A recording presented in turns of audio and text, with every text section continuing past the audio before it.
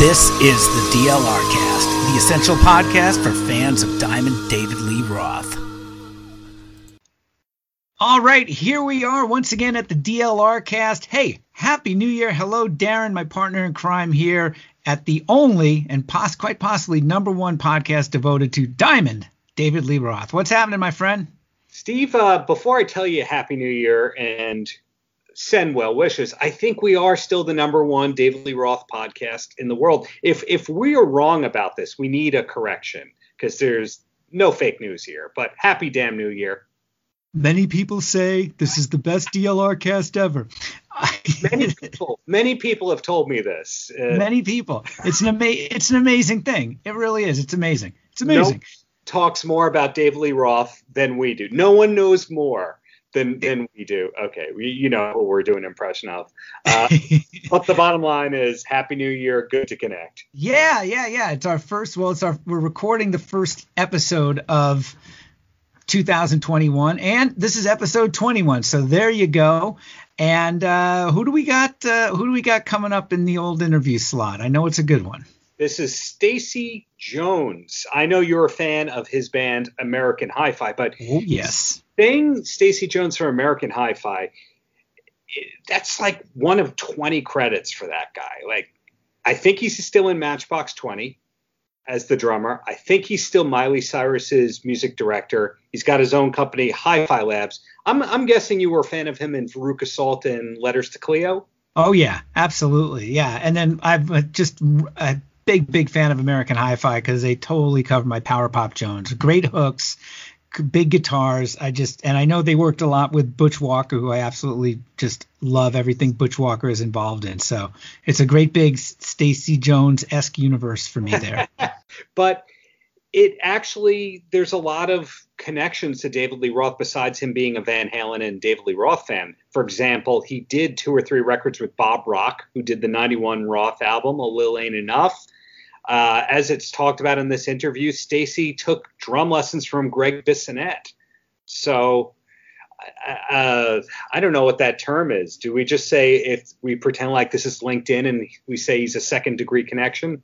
I guess so. I mean, I was just thinking I mean, at least every episode somehow is linked back to Greg Bissonette, it seems, of late. So, and for those who are new to the podcast, of course, you can go here what is it? It's episode 15, actually, of the DLR Cast, where you had the pleasure of talking with both Greg and his brother Matt Bissonette. Of course, they're the rhythm section from A Little Ain't Enough, but I digress. But if you're new, check us out and check out the previous episodes.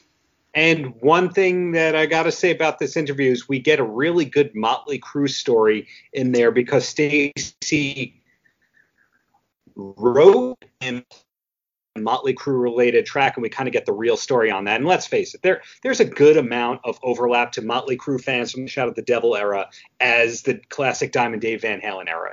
I'm not talking out of school there, right? No, absolutely. Because I mean, I remember in my art class in around 1983-84 out at Riverhead High School, I had one guy doing the back of it next to me in my art class. My one buddy was doing the back of his Levi's jean jacket with the Van Halen logo.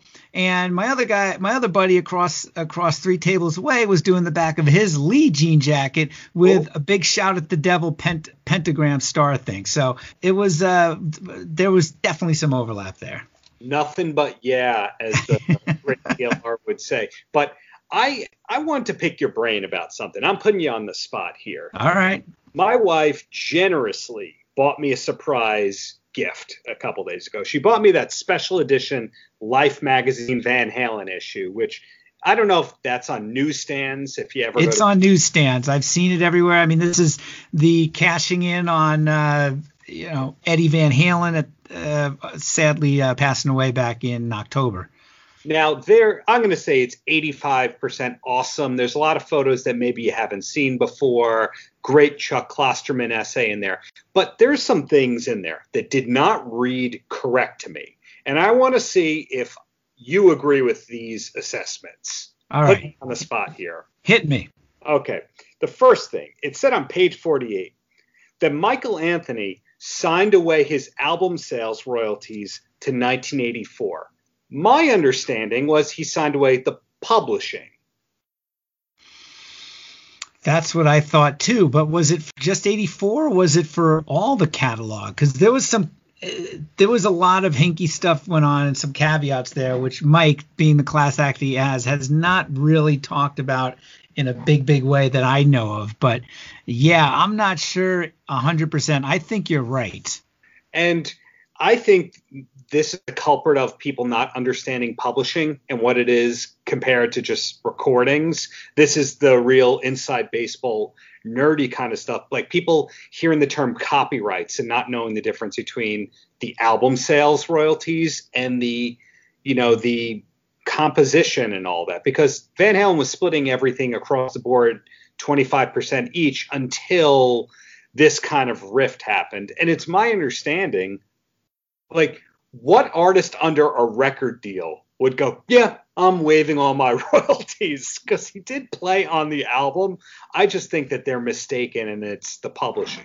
Well, wasn't that we'll have to go back, and no doubt someone might, if you follow us or you're checking this out, or you run to Twitter at the DLRcast, well, tweet at us the correct information, because we are definitely not infallible. And as Darren well knows, sometimes I think I've got early onset dementia with my memory. However, if I recall, and let's face it, there's so much information coming at us from all sides here, but there was Michael had to give up a bunch of things to be a part of that ill-fated reunion with Sammy tour in 2004. Is that what they're referring to?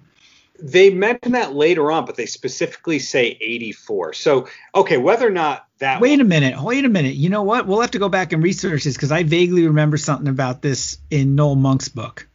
But this might be correct. I don't think it's you signed away the album rights. I think he signed away the publishing, and that's why we see a lot of the amended credits that don't have his name. I think the movies were bad. I think you're right, because no one's going to sign away what they're getting in royalties on album sales. Yeah, he would still be under. Which could be less actually than your publishing. So who the hell knows? Definitely less, the way that the monkey points go, as they claim. But this one is definitely wrong. It's said that they parted ways with Gary Cherone after the tour.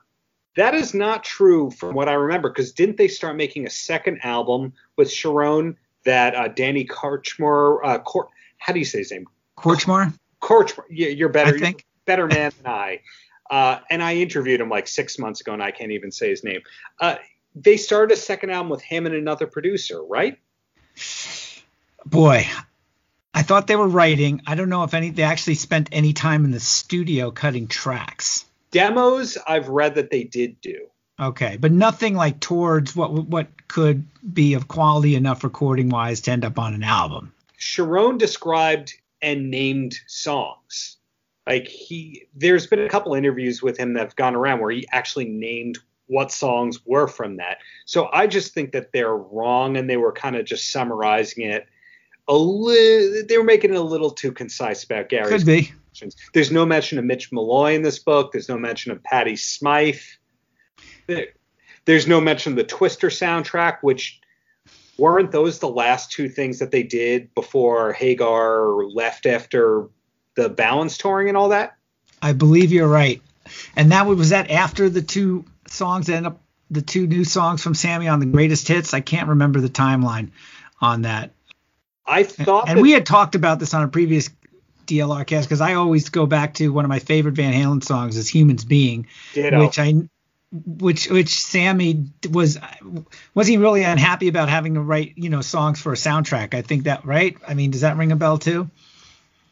That part I didn't heard. My friend Joe once told me a story I can attribute to where it is, that supposedly the song that Eddie and Alex were doing for the Twister soundtrack was supposed to be like Van Halen's Stairway to Heaven.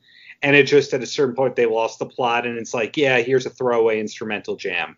When you think of it, and as usual, we go down some different avenues here, that 96 ill-fated reunion with Dave on the MTV Awards stage, 96 to about 2004, that is like the darkest, cloudiest time period for Van Halen, right? I mean, yeah, there was definitely some addiction issues there.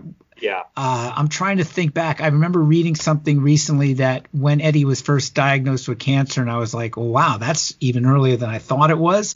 So maybe there was something in there. I mean, I know he had hip surgery, I think it was. I mean, Sharon's in and out. That's like a really dark period. And then you don't hear anything. And all of a sudden, 2007, they're back with Dave and Wolfie's in the band. It's like, that's like the third chapter, right?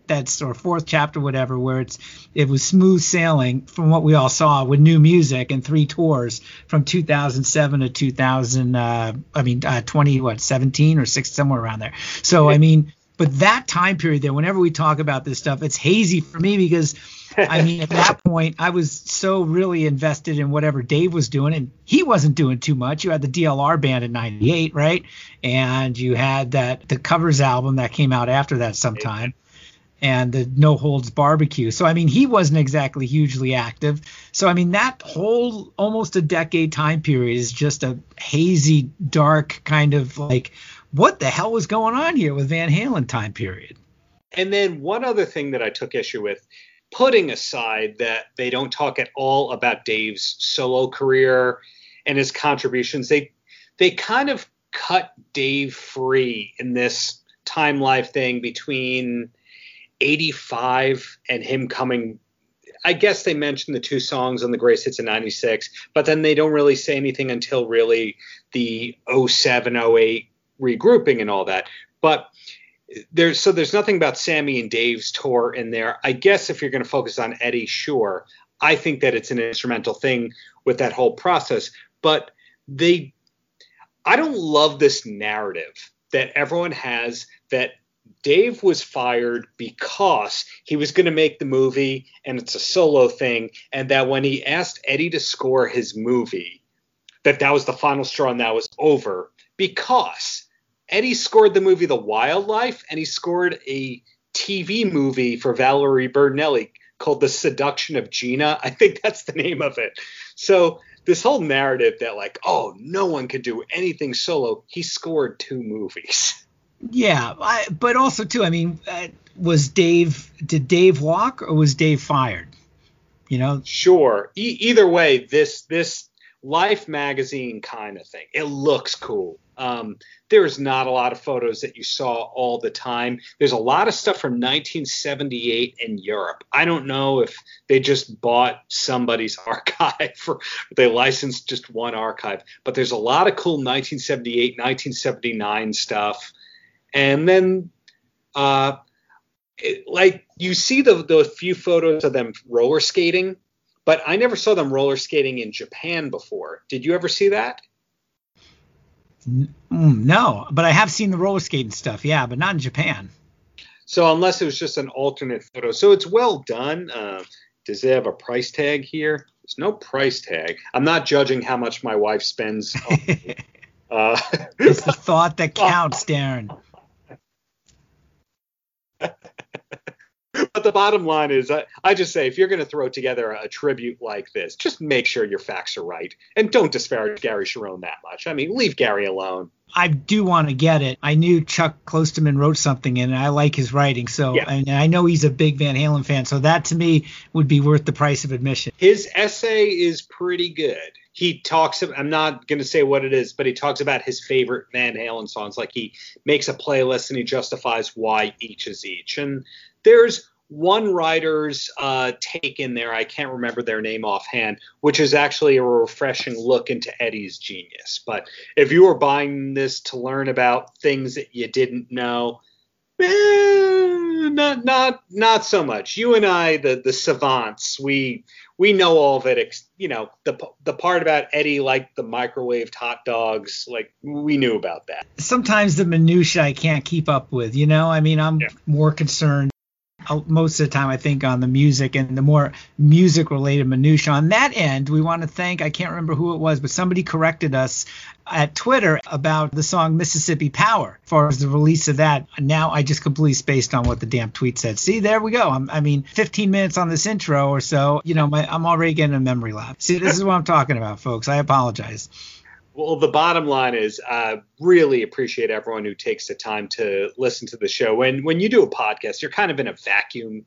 You never know, like, do people actually care about this? But every week it's just more people are grasping onto this. And the more years you're kind of sad that there wasn't already a podcast about David Lee Roth out there. Yeah, and you know what? You got a good story about Dave Van Halen. Tweet us at the DLR cast, and we'd love to chat with you about it, because that's one of the reasons why we do this podcast. That for all that we know, there's so much that we don't know, Yeah. and or there's so much that we think. And we brought this up in the other interview. I mean, this is part of the reason, one of the biggest reasons why we started this podcast. And remember, this started months before Eddie died, of course, and there were always going to have some Van Halen element to this. But, you know, you and I really talked about this and kind of came up with the idea that Dave's solo stuff isn't really recognized that much anymore. I mean, people pretty much go, oh, yeah, Eat 'Em and Smile blew me away, and then there was Skyscraper. It's like, hold on, wait a minute. I'm not saying that Filthy Little Mouth is the equivalent of Abbey Road here, but there's some good stuff on there. You know what I mean? It's like I still want to know what he's doing creatively anyway, even if it's not music, as we've seen with the paintings, right? I mean, the illustrations that he's been pretty that keeps coming out very regularly. On that end of things, you know what would be really cool? I would love to see all those illustrations be a part of some sort of big coffee table book. I'm with you there. Well, I guess we'll have to start a campaign to tweet at him while tweeting show account in there, so we know that Dave knows about the show while knowing that he has to make this merchandise. So everyone needs to get on that one.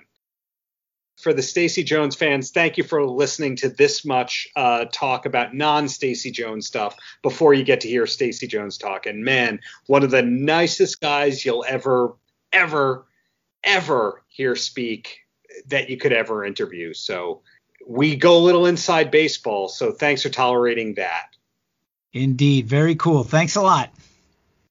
Hey, Stacy, right on time. Can you hear me okay? Yo. Hey, thanks so much for doing this. This is my third Stacy Jones interview, and like life just keeps getting better. Am I right?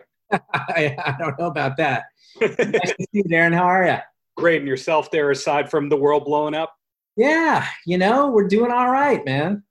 Yeah, exactly. So putting together all the pieces here, when I look at your musical chronological discography, chronology, whatever we want to call it here, I know that your first touring gig was with a reggae band. And that has nothing to do with Atwater Punks. That has nothing to do with your Berkeley music training. There's nothing to do with American Hi-Fi, which was kind of like a power pop, punk pop kind of thing. There's nothing to do with Matchbox 20, Miley Cyrus, etc. Yeah. But what I kind of get is that you were rooted in the Van Halen, Motley Crue school of music, and that's where it started. Do I have that right? 1,000,000%. Yeah. I was definitely so like junior high and high school, I was a total metalhead. So that was like the pop metal stuff, like Van Halen, Motley Crue, Rat, Dokken. Like I loved that stuff. But I also loved like Maiden, Metallica, that world. But then also I was really into like U2, INXS, that sort of stuff as well. So I mean, I grew up in a family that listened to a ton of music as a kid. So, I've always been open to everything. Like my dad loved, Miles Davis, but also the Beatles and the Stones and the Eagles. And the first concert I ever saw was ABBA, so like I've always had an open mind when it came to music. If it's good and if it resonates with me, then I'm all in. But I find that there's two different Stacy Joneses. The Stacy Jones that does music is generally serious. There's not Flavor of the Week is funny in a way, but it's very serious otherwise in your discography. But then everyone I know who knows you or who's encountering you goes, oh man, that guy is funny. And I don't know about that. Well, Mark Stepro, et cetera, they all think you're funny. Okay. They all like you. And that's awesome. tend to be a compliment. And when I've spoken with you at different times beyond interviews, which you don't have to remember, that's okay. There's always been kind of like a DLR humor kind of thing. There's been good one-liners and all that. So all right, now you're putting me on the spot to be funny. Now I don't know what to do. Well, that's not the plan here. The plan is to point out that have you had to intentionally restrain the humor from the music, or does that not even come up? I hate comedy in music. Wow. So like, I'm not a Zappa fan. Like, I appreciate Zappa and those musicians. Like, I think that's, it's insane what they do. I don't like it. It doesn't resonate with me. I don't like Tenacious D. Um, I don't like, I don't love musicals. Like, you know what I mean? Like, I like to go see a musical. If I'm in the theater, I love it. But like, I'm not someone that puts on really theatrical stuff. And so those are the two sides of music that don't resonate with me, is like comedy and like really ultra theatrical stuff doesn't. And that goes true. That's true for like metal too. Like, I don't like those bands that are really technical and kind of theatrical, like Dream Theater and that kind of stuff. Again, total respect for their musicianship, just doesn't resonate with me. But you do love Hot for Teacher, and let's face it, that's a funny song. That's incredible. I mean, who doesn't? It's so funny because this morning, I just pulled up Spotify and was just listening to Van Halen prior to talking to you. And like, one of the things that I realized was that, I was more of a Tommy Lee guy. Like, Tommy Lee was my favorite drummer from that world. There was something about his playing that like really, again, resonated with me and spoke to me. I love his power. I love his parts. I love the grease that he has. He has that Bonham kind of thing going, really heavy foot. But Alex is one of those drummers that I always admired and loved. And like, one of the things that you can say about Alex is like, as soon as you hear that snare drum, it's him, And so for a drummer to be able to like have a sound that is like identifiable within the first 4 bars, of the song is pretty remarkable. That's not everybody gets to do that. And it's interesting, like, as I was listening through to some of this stuff, one of the reasons I think I gravitated more towards Tommy when I was a kid was also I understood him more.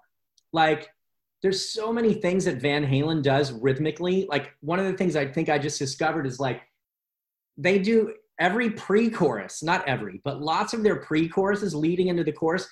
Alex does this weird beat displacement shit, and it stays in 4/4.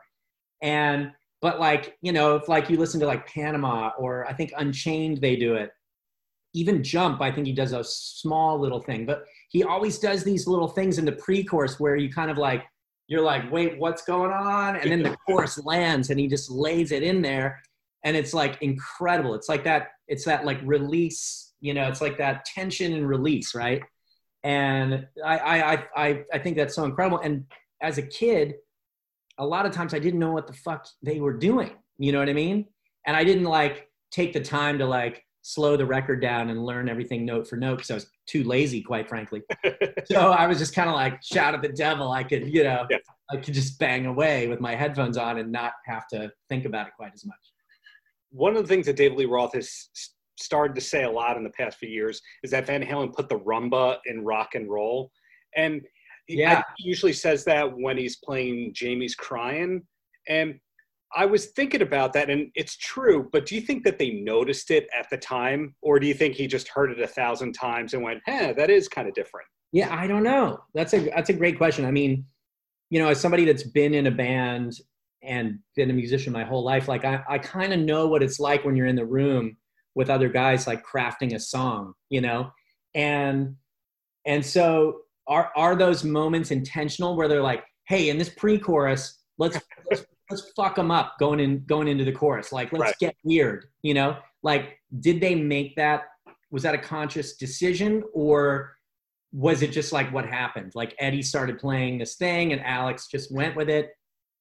The two of them rhythmically is such an interesting and totally unique thing in music, and I think like them being brothers probably has a lot to do with it. And they both just like, I mean, two guys that just completely carved out their own, niche, which I think is incredible, Well, an interesting thing to me about your career is a lot of the people that have been referenced or related to stuff we've referenced, you've worked with. I don't know if it's true. You could just like give me a nod if it's not true that you played on that Motley Crue compilation in 04 or 05, or you somehow contributed to that. Okay. I wrote a song with Nikki for the Red, White, and Crew box set. Okay. And what happened was, I think, so Bob Rock was producing a couple of new songs. And Bob Rock had just done the first American Hi-Fi record. Yes. And I think Nicky and Bob were hanging out, and Bob was playing him some of the Hi-Fi record. And Nicky was like, oh, this is cool. And Bob was like, you should call Stacy to write a song. So I get a phone call from Nikki Sixx, like out of the blue. And I was like, is this real? Like, what's happening right now? And, he was basically like, hey, I got your number from Bob. We want to write some new songs for this box set. So I'll try to I'll do a truncated version of this story. But basically, Nikki came to the studio. We spent a couple, 2 or 3 sessions writing this song, and we demoed it. And so Nikki came to my studio and demoed it. I played drums. Jamie from Hi-Fi played guitar. Nikki played bass. And then I sang the vocal, right? And then it just kind of like disappeared. And then, I saw Nikki here and there at shows or whatever. And then one day we were in the studio, actually. I think Hi-Fi was in the studio at Sunset Sound, might have been we were making our second album, or maybe we were doing a one-off thing. But again, phone rings. It's Nikki. And he's like, hey, we're recording that song today, and Vince is not around. Can you come sing the vocal while Tommy and I cut basics, for the song? We need like a guide vocal, So I was like, hell yeah. So Jamie actually came with it. He's like, I'm going with you, dude. So we went down to cello or wherever it was. And so Tommy and Nikki were there. DJ Ashba was playing guitar because Mick had just had like a hip surgery or something. So I stood in the vocal booth while they recorded this song. And like, it was incredible. So I got to sing with them. And then at one point, Tommy stopped and he's like, hey, Bob. He's like, I keep fucking up going into the bridge. He's like, can you play the demo back? He's like, I want to learn that fill that Stace played going into the bridge. And I was just like, like my head exploded. First of all, he called me Stace. Secondly, here's Tommy Lee learning one of my drum parts, when I like have made a career from learning his. Yeah. So anyway, so the song ended up on the box set, except it didn't make it on the US pressing because they didn't like the mix. So they had to remix it. And then it went on the box set for like the worldwide version. So it's kind of like an exclusive track out there. That definitely confuses a music publisher with your contract fulfillment deal for MDRC to get really nerdy on you. But but Bob Rock, who we've now said the name of 12 times, you've played on 2 or 3 different albums that he's produced, but he produced Dave's 1991 album, A Little Ain't Enough. Did you ever press him for a David Lee Roth story or two? I didn't even know that he produced that. Oh. I'm going to have to go back and listen to that now. It's some people love the album, some people don't, but the music video for A Little Ain't Enough, I don't know if Dave has made a better music video than that one. I can't remember. I'm going to have to, I'll go look at it after. It's, it's funny, all the records that Bob has done that like people, like I didn't know. Well, the first time I went to his studio, he has a loft in his studio. And so I went up in the loft and there's like all these guitars and stuff. And there's literally like not 100, there's probably 50 gold and platinum plaques, records. They're on the ground. They're dusty. The glass is cracked. They're like, one of them, like the record had the gold record had like peeled back, from the inside. You know what I mean? They were just like in disarray. And I was just like, how many fucking albums have you made in your life? Like, it's incredible. All this stuff that, you don't necessarily know. And they're huge albums, People know him for Metallica, Motley Crue, Bon Jovi did a little bit. But like, Bob also has had some huge hits with Michael Bublé. Like the Canadian connection. I tell you, the Canadian music industry, we're so out of the loop on, and there's all these artists that are 15 times Canadian platinum and they've never toured the States. And we lose track, like the Tragically Hip, one of the biggest bands ever in Canada. And who? Yep. I have an Alex Van Halen story because of a Canadian band, Our Lady Peace. Okay. So before you tell me that, everyone in the world seems to like Stacy Jones and Rain from Our Lady Peace. These are the two names that you don't ever hear like, oh man, and he threw a tantrum and I just won't work with that guy again. Oh, I've thrown some tantrums. Oh yeah. Is the Our Lady Peace story related to Rain or? Well, no. So it's related. So Jeremy, the drummer of Our Lady Peace, is still to this day a great friend of mine. Our Lady Peace, their first U.S. tour was they were first on a bill that Sponge, the band Sponge was headlining. Ned's Atomic Dustbin was right before Sponge. Letters to Cleo was before Ned's, and Our Lady Peace opened for us. So that was a bill in like 90 record, yeah. Yeah. And nobody knew our OLP yet. You know, they hadn't broken yet. They weren't on the radio yet. I think they started getting radio play during that tour. But so yeah, that was in 93. So Jeremy and I have been friends ever since. He moved to LA for a while, and you know, so we're buddies. I mean, he was literally, I was texting with him yesterday. So I don't remember what band I was in at the time, but I had a day off in New York, and Our Lady Peace was opening for Van Halen at Jones Beach. So Jeremy hit me up and was like, hey, do you want to come to the show? And I was like, fuck yeah, of course I do. And I had never seen Van Halen prior to that. Like as a kid, I saw Motley Crue a bunch. I saw all the other bands we mentioned, you know, Rat and Rough Cut. I know you're a Rough Cut guy. Rough Cut. I saw Rough Cut open for somebody. I can't remember who, like maybe Dio. Probably, yeah. But I had never seen Van Halen. So I was like, yeah, I'm all in, you know? And not only was I going to get to see them, but probably go backstage and whatever. So, so here's how I remember the story. Maybe you'll have to cross-reference this with Jeremy and see how he remembers it. Okay. Oh, sorry, my phone's blowing up. No problem. I haven't interviewed Jeremy yet, but their publicist is a Long Island person, so you never know what's going to happen.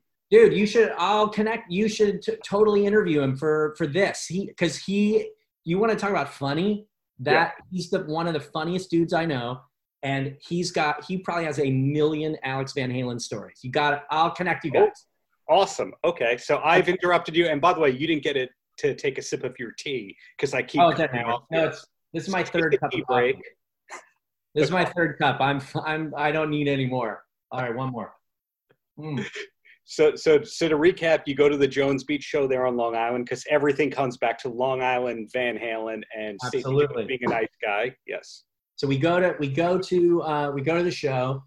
We're hanging out at Soundcheck, and so I'm just sitting on a road case next to Alex's kit while he's like noodling around. Right? Eddie comes out, starts noodling around. Jeremy and I both wear glasses, and we both had like these kind of big, you know, like this kind of thing, right? Yeah. Big giant glasses. So Eddie's tech walks over to us and is like, "Hey, if you're gonna watch Soundcheck, Eddie says you have to wear this." And he like put like white tape on our glasses, like Revenge of the Nerds style. And so I was like, all right, they're already fucking with me already. I've only been here for 5 minutes. Yeah. So anyway, they could have been like nicer dudes, and like they were sound checking. DLR never. I don't think he came out. Actually, wait, this would have been Sammy, right? If it's 93, it's Sammy. This would have been Sammy. So Sammy didn't come out. It was just the band.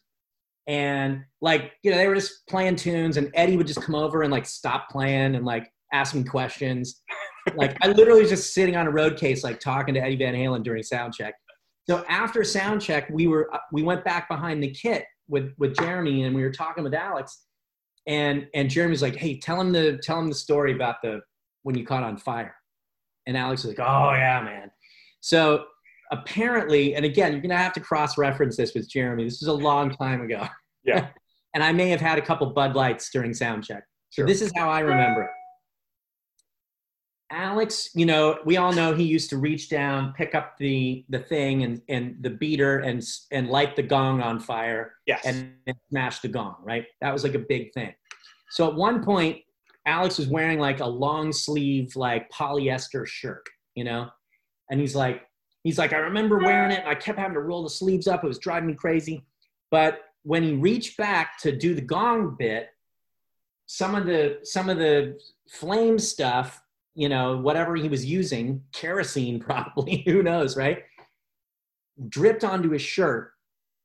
and caught his shirt on fire a little bit. Now, he didn't realize it at the time, and he sat back down and started playing, and then he was like, oh shit, my shirt is on fire. So he looks down at his drum tech, who I don't know who it was at the time. It was not John Douglas, who also I have a connection to. John Douglas is Alex's tech now. John hired me to work at a drum shop when I was in high school. He was the manager of a drum shop in Houston, Texas. And I worked at the store, just like stocking drum heads. And John was in a band called XOX. They were like a big band in Houston at the time, like kind of glam metal. And John is a phenomenal drummer, by the way, an incredible artist as well, and has been with Alex for many years. Anyway, so Alex realizes he's on fire, but he's playing. So he looks at his tech and he's like, I'm on fire, right? And what I remember is the tech was like doing a bong hit or something and like looked up at him and was like, looks great, man. Like this kind of vibe, right? And Alex was like, ah. And like, so he jumps off the kit. And rather than the tech attending to Alex and like put him out, the tech jumped on the drum set and finished the song. Wow. That's how I remember that story. That was on the 93-ish tour? He told me the story then. The story happened like many, many years ago. Well, every time you kept saying that he was on fire, I'm thinking of the Van Halen song, I'm on fire. It's kind of hard to like not laugh at that irony right there, but he was fine. He ended up being fine because the shirt was so thick and stuff. Like I don't think it really like burned him. And I just think it's hilarious that the tech was like, oh shit, I better get on the kit rather than like put the fire out. Well, that leads me to another question. I'm just guessing. One of my big obsessions is the hidden offstage players in different classic metal bands. You know, Ozzy's had them, Kiss has had them. Yeah. U2, it's known they have a dude that's been on off stage or below the stage for 30 years. It's kind of the norm with that kind of stuff.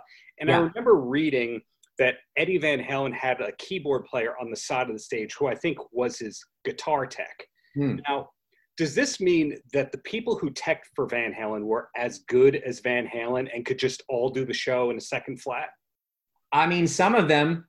I know one guy that was a guitar tech for Eddie, and I'm blanking on his name right now because he teched for Hi-Fi in the early days, and he could shred every lick that Eddie ever played. Yeah, like, yes. I think a lot of times, it's funny. I don't think there's a lot of in between because I know a lot of techs that are really great at the instrument they tech for, or they're fucking horrendous. And you're like, how are you up there like hitting the drums like that? Like you're not like, come on. You know what I mean?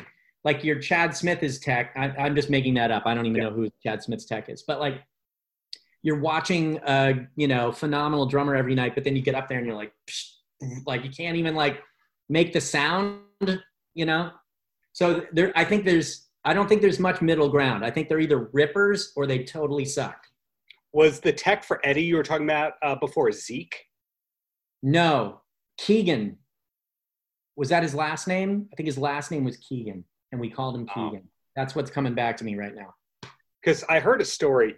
Do you know Steve Brown from Trickster? No, I've never met any of those guys. Oh, okay. Well, there's some footage of him on I think it's the 88 tour when Van Halen was playing Madison Square Garden. And there wasn't really security barricades or anything like that. And he saw that the tech was Zeke. And he said, oh, he doesn't manhandle anybody. And he snuck on stage and just started finger tapping on Eddie's guitar. And Eddie just laughed. And then they gently took him off stage. Yeah. So yeah. I was curious if at that point in time it was still the same guy or anything like that. So with the Dave solo catalog, feel free to say no, not really into it. But are you a big Eat 'em and Smile guy or Skyscraper? Oh yeah. I mean, I took drum lessons from Greg Bissonette for years. What? Yeah. Oh yeah. I love Greg. Wow. Okay. So which era would that have been? So I started studying with Greg probably in 2006 or 7, maybe. And he lived, we had a mutual friend that connected us. And Greg is like one of those guys that like, he teaches, but like just kind of like it's kind of on the side. You know, it's not like he's like advertising like, hey, come take lessons with me. You know what I mean? Like if you have an in, I think you can do it. You know what I mean? And so yeah, I love I love that record. That record like changed my life to a degree, because it was like I sort of learned like what a session guy was from that album. You know what I mean? I was like, oh, who are these guys that are playing in a band with Dave now? You know what I mean?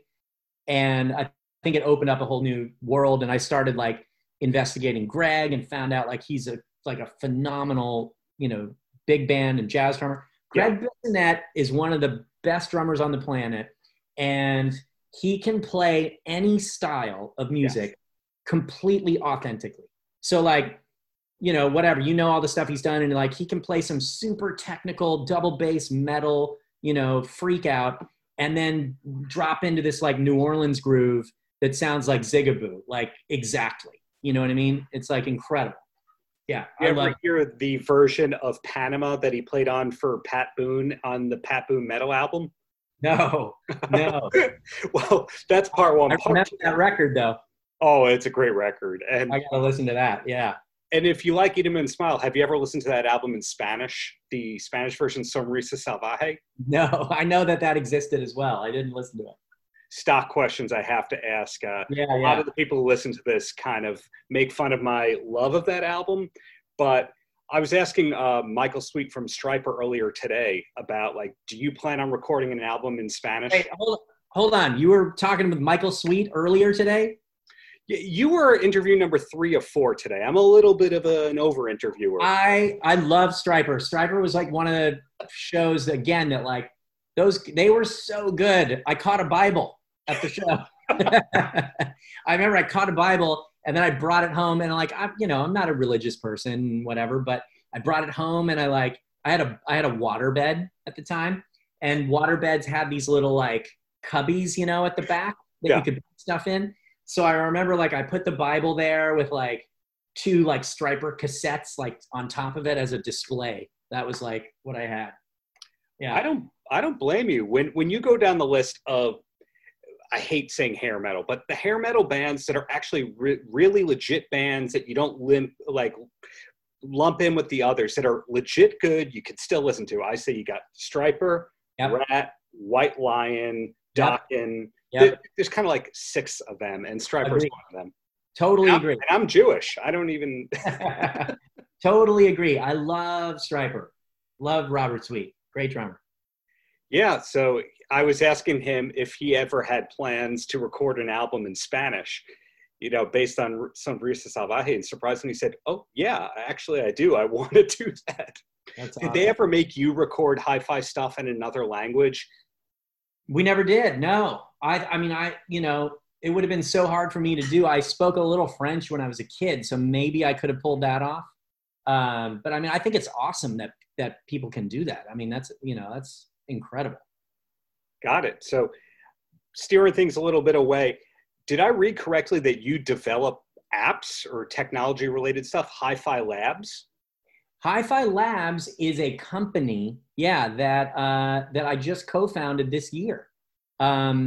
And it's a really cool company. It's something that had sort of been in the works for a couple of years. And, we were lucky enough to fund it right at the beginning of the year. And so it's basically a company that we're focused on 2 things. One is like true artist development. So being able to work with musicians that, you know, major labels, things that major labels used to do like 30 years ago. Now I think there's a big trend in the industry that's like, if you don't have, 500,000 followers on Instagram, or you're not blowing up on TikTok, then labels aren't interested, right? And so Hi-Fi Labs was created to be able to find those musicians that are making incredible music, maybe in their bedroom in Toledo, Ohio, and they have they don't have any friends or family that are in the business.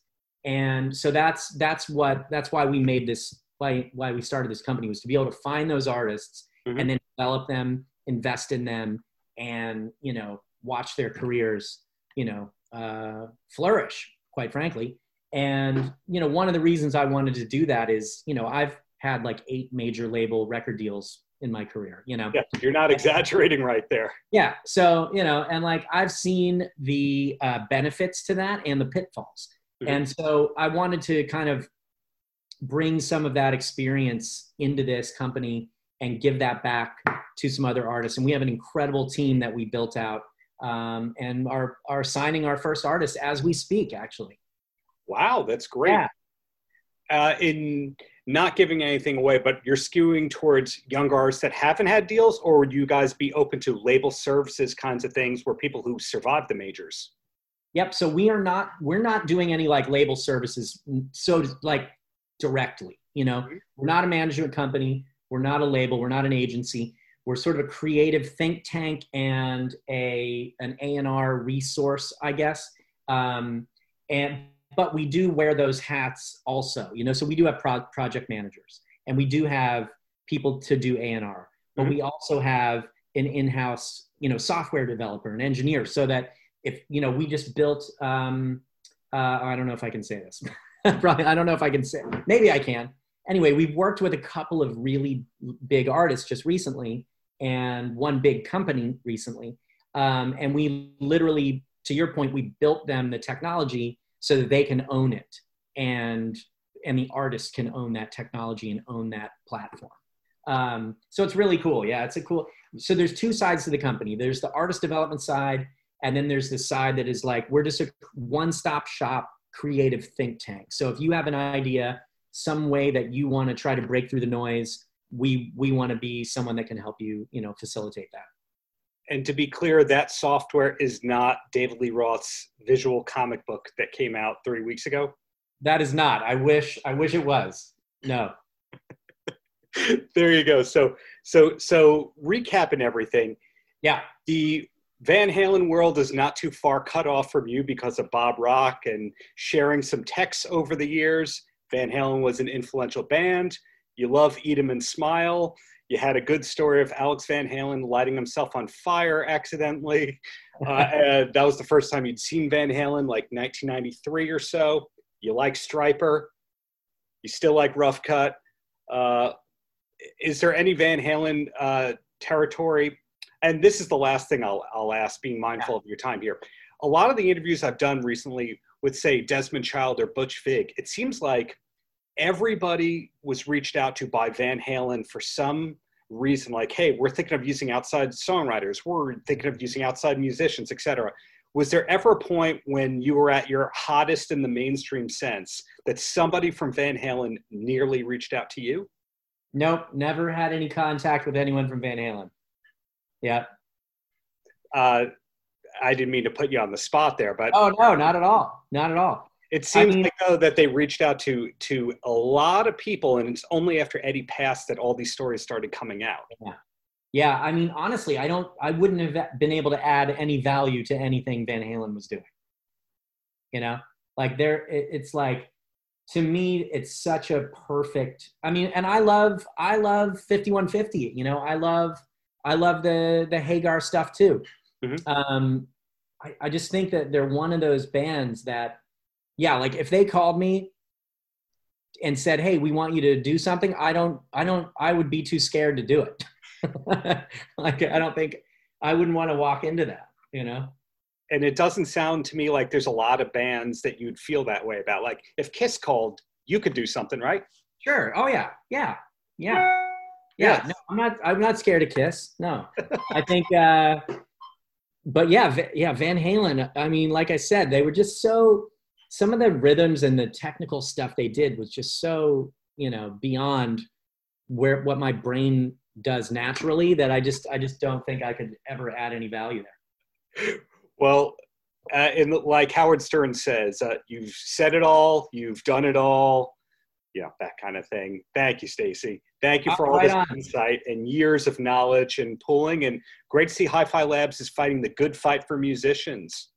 Thank you. Yeah, I mean, pleasure to see you, Darren. Always happy to chat.